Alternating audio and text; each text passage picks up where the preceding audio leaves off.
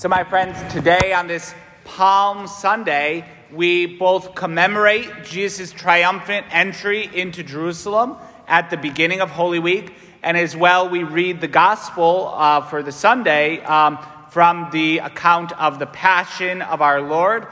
This year we read Matthew's account, and just to briefly reflect, we're entering into Holy Week. This is the holiest week of the year, and I wrote a little bit about it in the bulletin, but this week should be different for us. We actually, this year, Lent and Holy Week and Passover and Ramadan all coincide. And so the way that those who are of the Jewish faith or the Muslim faith, the way that they live with real devotion, intensity, the times of their holy days, we as well should be very attentive this week. We can't, be subpar in how we observe it. This is Holy Week, and so we should observe it in a real way, starting today. That we're entering into the most sacred time of the year, and we're going to walk this time with our Lord. And coming up with Holy Thursday, this upcoming Thursday night, and Good Friday, and then Holy Saturday and the Vigil, and Easter Sunday, just 1 week from today. These are the days, the high point of our entire year.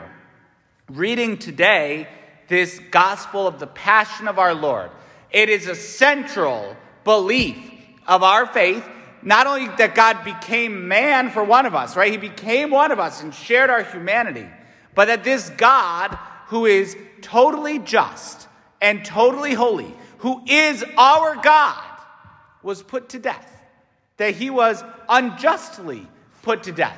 That the chief priests couldn't come up with a good excuse, and so there were lies and perjury. And then Pilate, the governor should have noticed this is an unjust, there's no real charge against this man. And he washes his hands of it. I want nothing to do with this. And lets the mob rule, put this just man to death. This just man who is also God. And Jesus endures all of this. Death is the pain due to sin. That it's sin, on account of sin, we have death. Jesus, who never sinned, didn't need to die. He and Our Lady, immaculately conceived, were the only two that would never need to die. And even Mary's Immaculate Conception is just the down payment foreseeing the merits of the death of Christ.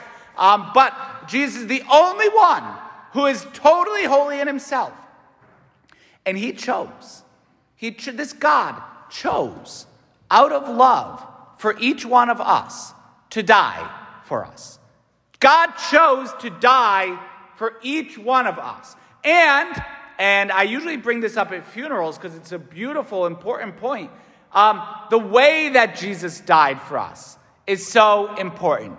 Because that we believe that Jesus, as God, he knows everything, right? Jesus knows everything because he's God. So when he died for humanity, he didn't die for humanity generically. Just a crowd of people, right? I see a crowd of people in front of me. I know a good number of people's names, but, there's still some there I don't. But it's a crowd. You're a crowd to me because I have a limited human intellect. Jesus didn't have the limits that you or I have. So he didn't die for a crowd of people. He died for every single one of us individually. It means that on that day that we read about on the cross, 2,000 years ago, Jesus personally saw and knew each one of us. Right? He saw me. He saw me. He knew me. Jesus personally loved me and chose to die for me personally, out of love for me. Knowing every single sin that I would commit in my entire life, Jesus chose to die to redeem those sins. Every one, by name, Jesus saw. He doesn't redeem us generically. He redeems us personally. Jesus is my personal Lord and Savior. Because from the cross, he saw every moment of my life. He knew me better than I know myself. And he chose, out of love for me, to die for me. And that's true for everyone here.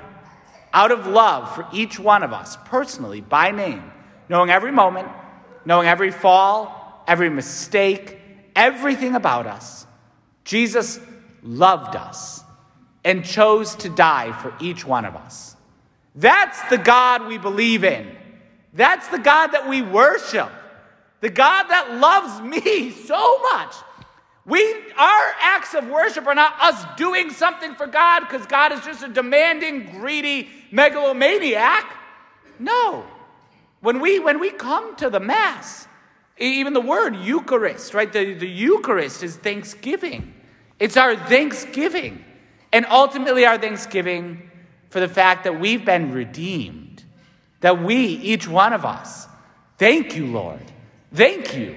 I want to say thank you again and again and again. Lord, thank you. You died for me personally. You chose to die for me personally. Thank you. Thank you, Jesus. I can't thank you enough. Without Jesus dying for me, I'd have nothing. Nothing at all. Each one of us would have no hope if we didn't have the death of the Son of God for our salvation. So Jesus, thank you. Thank you for that love to each one of us. And so that's today, as we reflect upon the passion of our Lord, as we reflect and we enter into this Holy Week, let's really consider, if we haven't thought about it before, if we haven't really spent time with it, that Jesus, God, my God, chose to personally die out of love for me. And that's the God that we worship. That's the God that we believe in. That's our Savior, Jesus Christ, who's crucified and died. And next week we'll celebrate rises from the dead for our salvation.